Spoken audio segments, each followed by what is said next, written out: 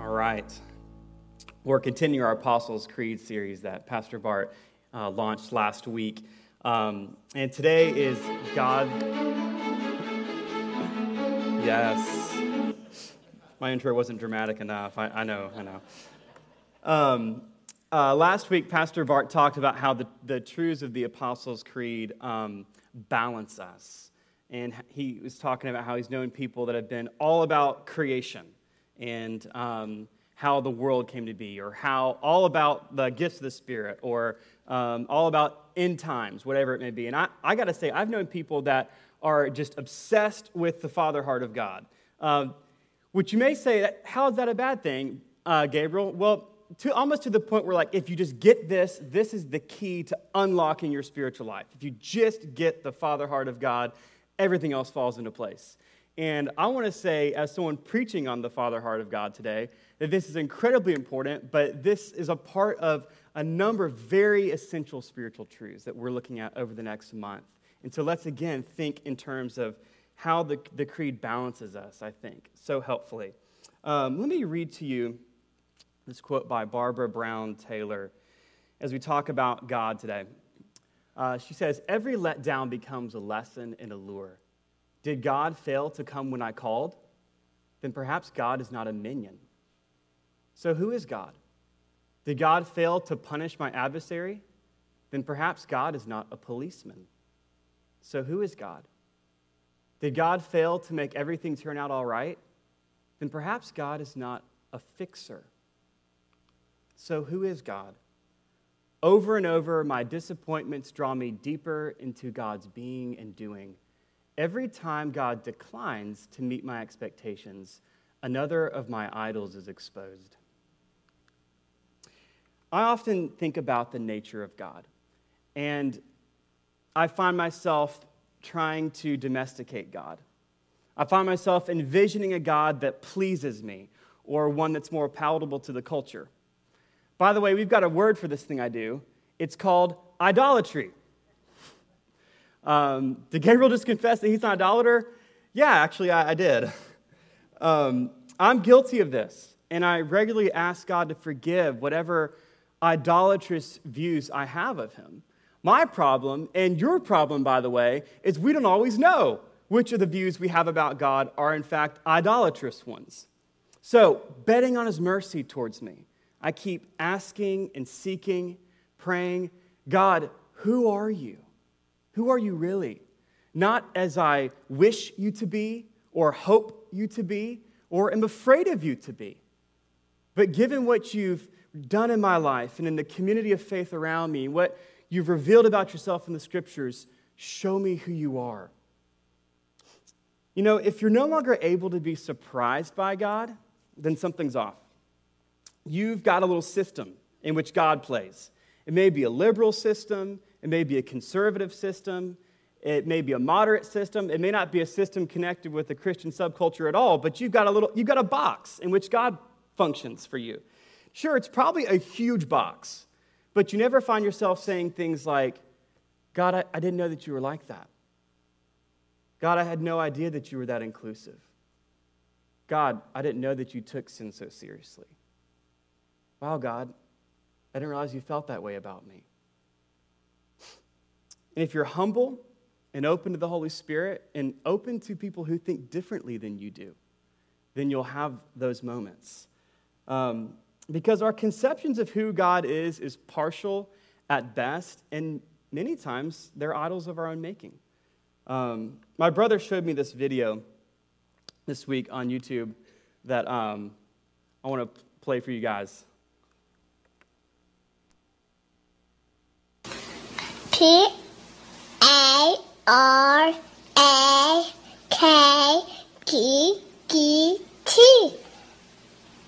Penguin.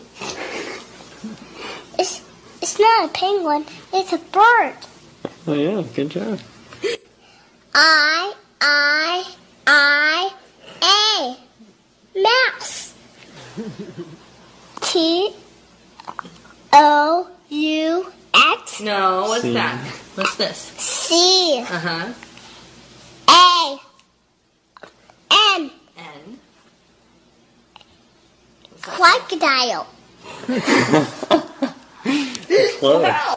S-M-A-R-K. Dolphin. Wow. That says dolphin? I think sometimes we go, this passage, that dream, God. And we're so confident in our view of God and who God is. And I think in a lot of ways we're cute, just like that, to the Lord. The messages in my years of preaching that I think are the hardest are the ones that are just about God. It's easier to talk about things that God's done or things we're called to do, but when we're talking about God, we're jumping into an ocean that we cannot chart. We can just ask God, what are some things you've shown us about you? And let's try to think as rightly as we can and shed as many idols as we can. So with that said, let's talk about God today, by His grace. So, our Christian creeds from the Apostles' Creed on have referred to God as God the Almighty. And by that we mean the all-powerful God, the omnipotent God. The Hebrews called Him El Shaddai, which we translate to mean God Almighty. A.W. Tozer said this about God: to say that God is omnipotent or almighty is to say that He can do anything as easily as anything else. There's no such thing as degrees of ease for God, just as there's no such thing as degrees of difficulty. Simply put, He's able. As we down here in the South have said for generations in the church, He's able, and He's never been unable.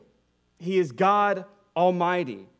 And the God that we Christians worship and believe in has all power at His disposal, but an all-powerful God isn't necessarily good news for you and me, right? He could be a moral monster. He could be an almighty, cruel God, or one that's simply indifferent towards His creatures. It's not enough to say that He's all-powerful. It's not enough to say that He's able. We need to know something more about His character, right? And the first person of the Trinity has been revealed to us as the Father Almighty. The Father. If you write one thing down this morning, let's make it this: He's able and He's Father. He's able and He's Father. But at this point, we need to ask a few questions. And the first one is one I'll revisit later in the message.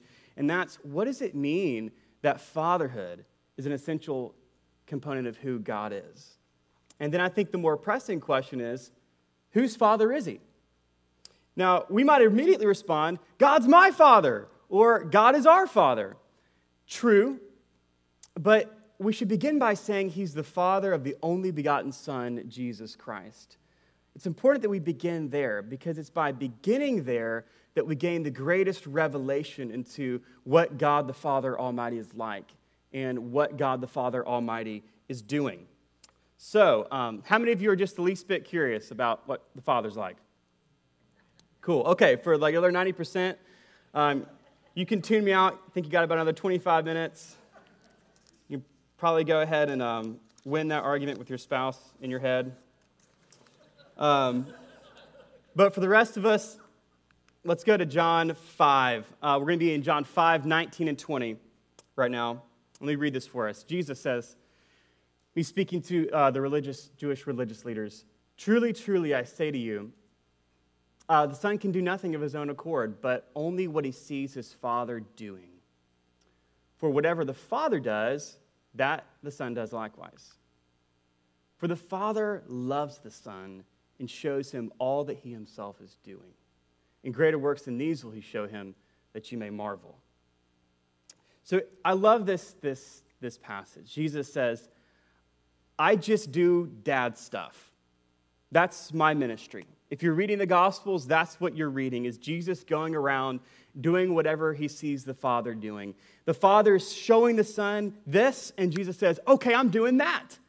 That's what the four Gospels are. Jesus says, I only do what I see the Father doing. The Father shows me what He wants me to do because He loves me. That's what Jesus did in the Gospels. A lot of people have heard a gospel message that basically paints God the Son and God the Father as the ultimate good cop, bad cop routine.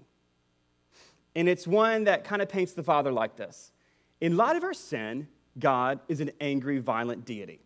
He can't stand the presence or even the sight of unholy sinners. But luckily, Jesus came. And Jesus came and died on the cross to save us from his angry dad. Thankfully, Jesus offers his blood to placate his violent father. God had his arm waiting and ready to crush a poor sinner like you, but just in the nick of time, Jesus appears, and he's able to calm his father down by pointing to his own bloody death. And then the father sees the agony of his son's crucifixion, and within a moment, his red-hot anger subsides, and he looks at you and he says, I love you so much. And you say, really? I believe you, I think. You know, I hear this and you wonder, yeah, I know why so many people have trouble coming to believe you're a good, good father, I'm loved by you. That's more or less the gospel message that they have heard. And it's true that God's justice and wrath is satisfied by the willing death of his son. But the picture I just painted, although commonly preached, is nothing like what happened on Good Friday. In fact, I believe that we distort the Trinity when we have in our view of salvation Father God who's ticked off until he gets paid off. John 10, 17 and 18, Jesus talks about his coming crucifixion. And he says, for this reason the Father loves me, because I lay down my life that I may take it up again. No one takes it from me, but I lay it down of my own accord. I have authority to lay it down, and I have authority to take it up again. This charge I've received from my Father. We see Jesus isn't being victimized, certainly not by his Father. He's saying, I'm laying down my life of my own accord. This is a part of our loving relationship that I have with my Father as I'm in obedience to his charge.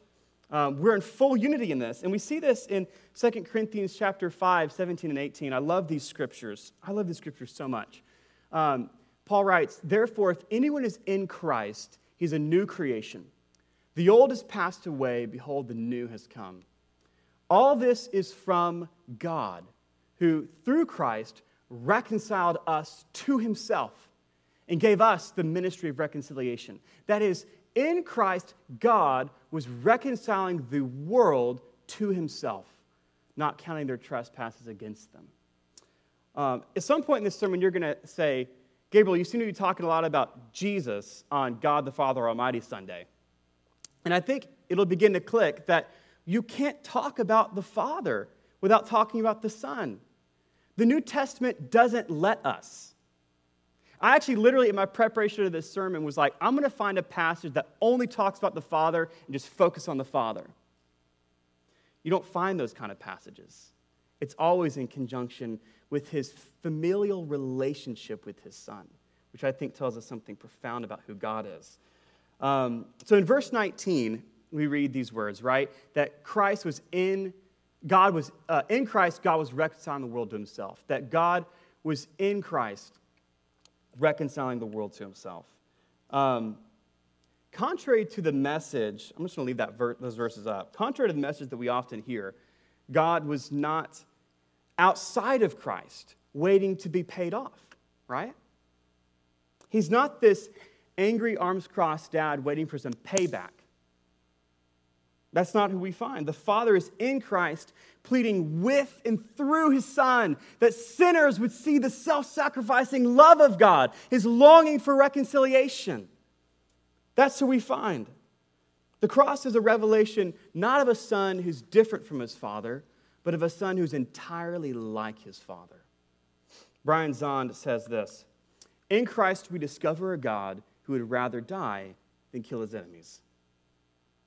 And in that act, God paid our debt to himself. Again, verse 19, in Christ, God was reconciling the world to himself. Hang with me for a sec, because what I'm about to share I think is so important. And it can be confusing. Hopefully I communicate it clearly.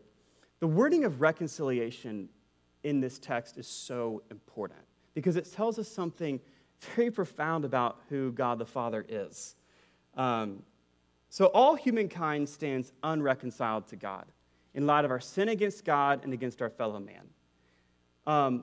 God is the aggrieved party, not us. It's we that have broken fellowship with God, and so it's actually our responsibility to reconcile ourselves to God. But as we know, it's beyond our ability to reconcile ourselves to God. So God does the reconciliation. That's the gospel, right? But verse 19, what does it say? Well, verse 19 does not say that God was in Christ reconciling himself to the world. No, it says that God was in Christ reconciling the world to himself. To himself. Why is that distinction important? Well, it's important because it's not as though God is just trying to concoct a plan to figure out some way to just be around unclean sinners. It's not as though God is just so disgusted with sinners, he just can't be around us until it's post-cross days or post-cross your life. No, the Father is in Christ reconciling the world to himself, not himself to the world. So just look at Matthew, Mark, Luke, and John, and this becomes painfully obvious. When the Son of God took on our flesh, he spent more time with tax extortioners, sinners, and prostitutes than with the religious, right? Make no mistake about it. The cross was not about making us tolerable enough for God to be around. Guys, God walked among the dirtiest sinners of society before he went to the cross. Let that sink in. But here's the real kicker.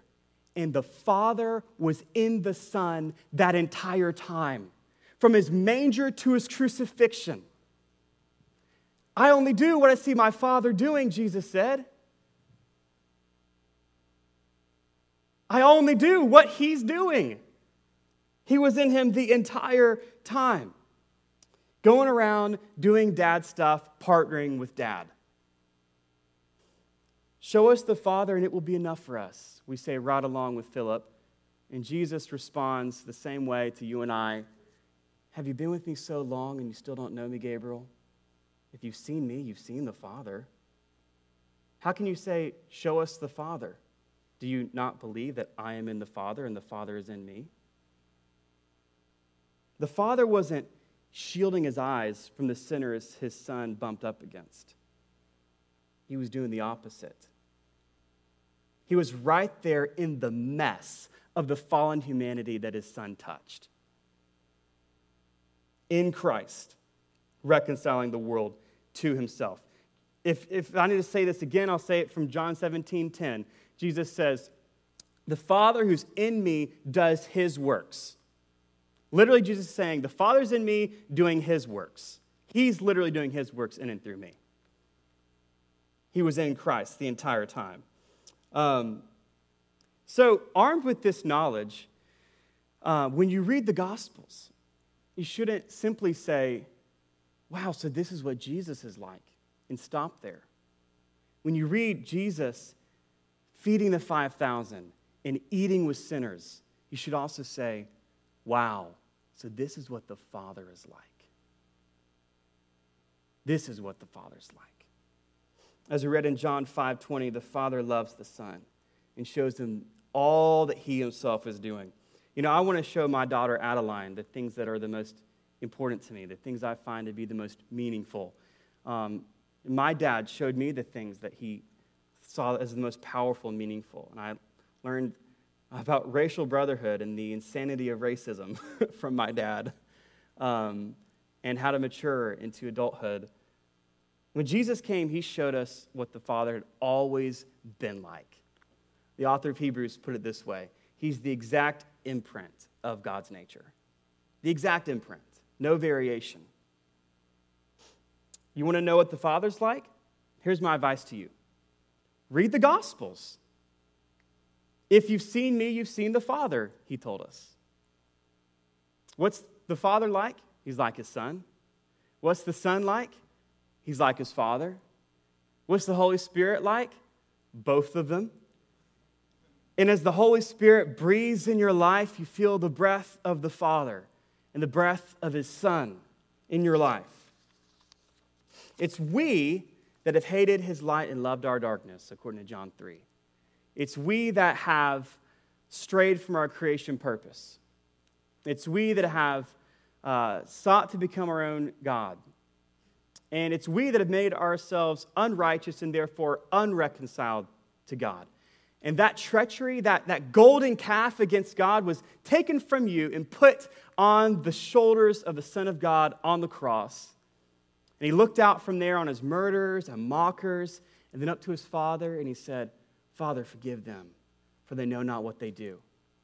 And although the Father's response isn't recorded for us in Scripture, I can just imagine the Father saying something like, of course, Son, that's what we do. That's who we are. I had a friend that I worked with years ago at a restaurant as a server, and I knew that he'd grown up as a believer, and at some point I walked away from the faith, and I asked him one time, why did you walk away from your faith in Christ? And he said, it's because I could no longer reconcile the God of the Old Testament with the God of the New Testament. And I didn't know what to say to him at the time, to be honest, but if I found myself in that situation again, I'd say, just look at the cross. There, God was in Christ reconciling the world to Himself. At Calvary, we find the same God who preached Himself to Moses in Exodus. The Lord, a God merciful and gracious, slow to anger and abounding in steadfast love and faithfulness, forgiving iniquity and transgression and sin, but who will by no means clear the guilty. And on the cross, He did not. He who knew no sin became sin for us that we might become the righteousness of God.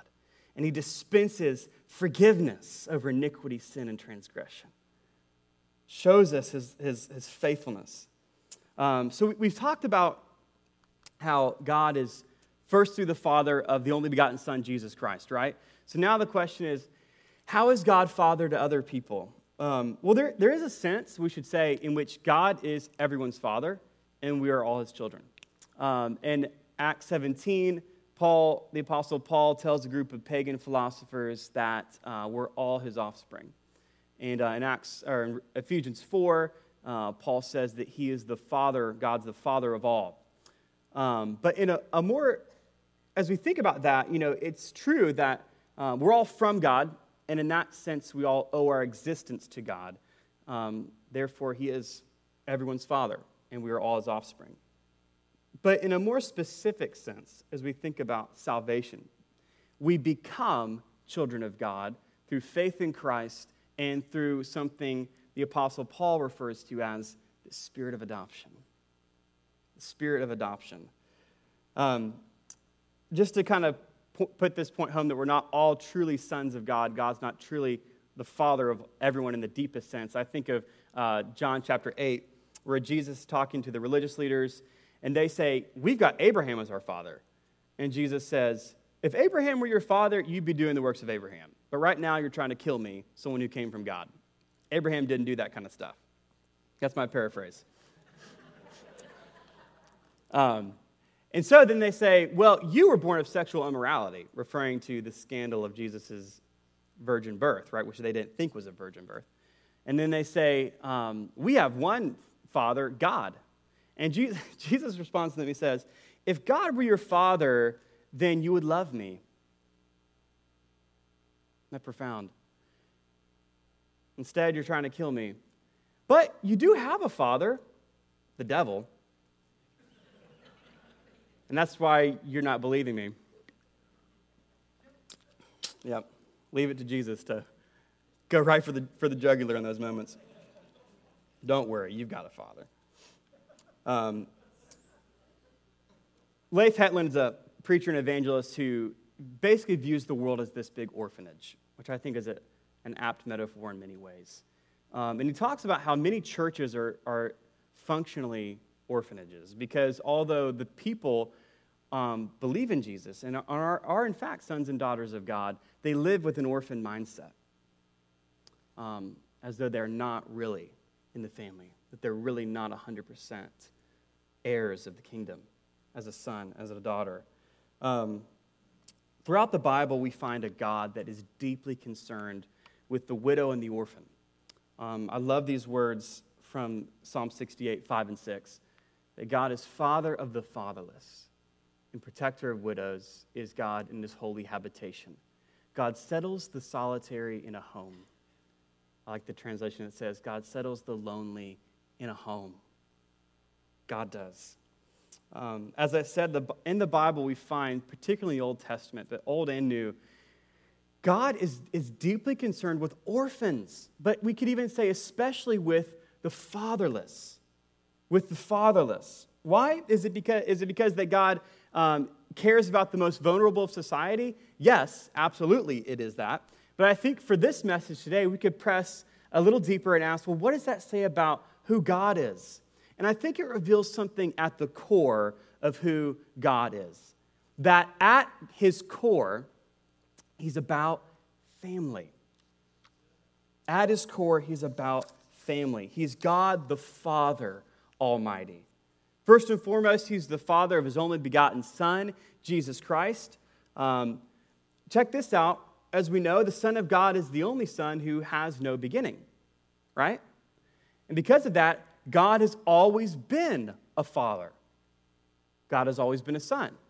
God has always been Holy Spirit. Welcome to the Trinity. But as we think about this, God has always been Father. Before God was a creator, he was a father. Before God was a redeemer, he was a father. He never became a father. He's always been a father. Eternally has been a father. He sees the fatherless, orphans both in the natural and in the spiritual, and he draws them into his house. He ushers you into family. He sets the lonely in a home. That's what God does. He sets the lonely in a home. And God does this by sending forth his Holy Spirit, which for this particular task, the Apostle Paul calls the Spirit of adoption. I love that. I'm going to go invite the worship team to come forward. David Platt, the former pastor at Brook Hills, talked about how over the years people would come to he and his wife who have adopted kids, and they'd ask him, which of your kids are yours? To which he would say, what do you mean? What do you mean? Like, which of your kids are your kids? I don't know what you mean by that. That's how he would respond, just make him feel super uncomfortable. Of course, he knew that they were asking which of yours are your biological children.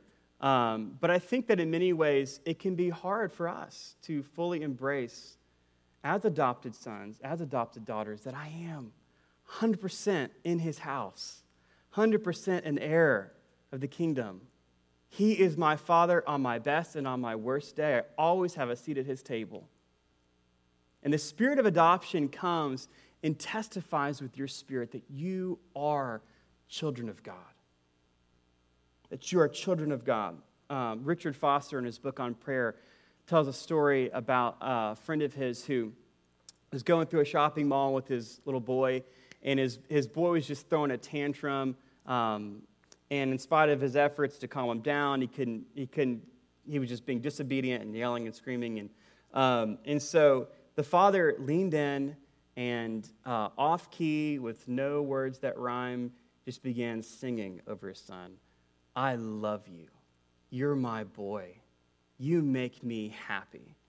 And his son slowly began listening to this strange song coming from his father and calmed down and just listened as his father sung that over him.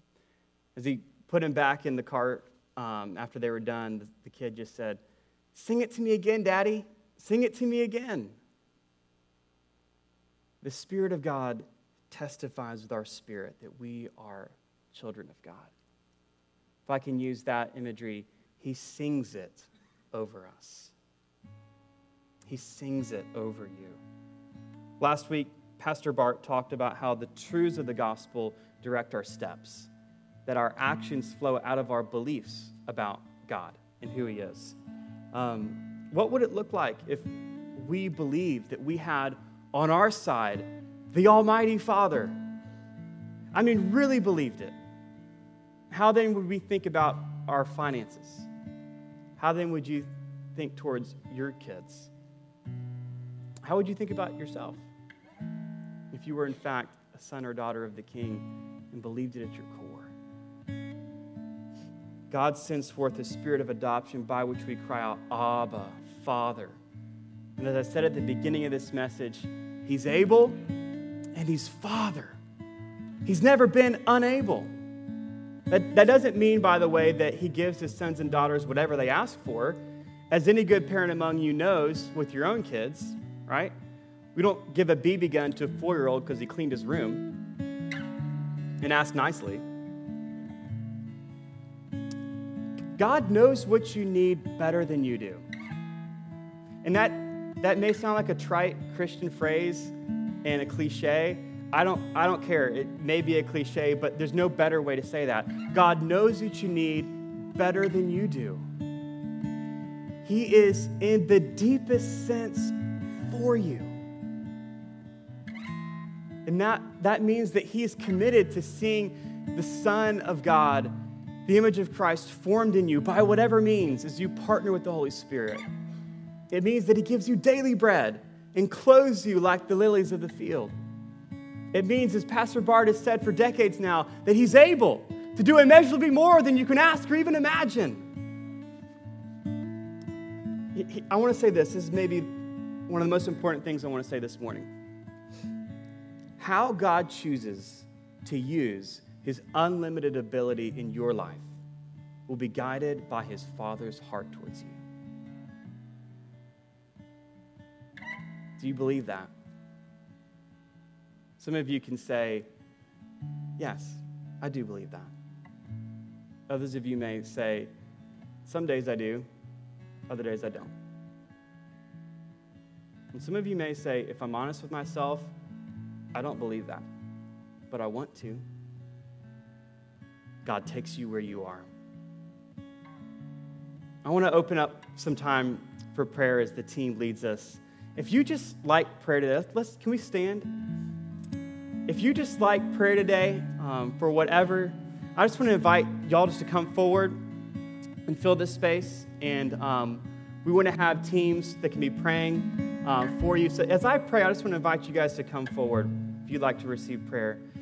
Father, we just ask, Lord, that your Father's heart would be awakened to us, Lord. We would see ourselves as adopted into the family, fully yours, known and loved. God, I ask that you would just release your heart to us, God. Claim us for yourself. Show us how deeply we belong, Lord, on our best and our worst days, Lord. Amen. As we go back into worship and as we receive prayer, I just want to invite you to come forward and just have a moment with the Lord.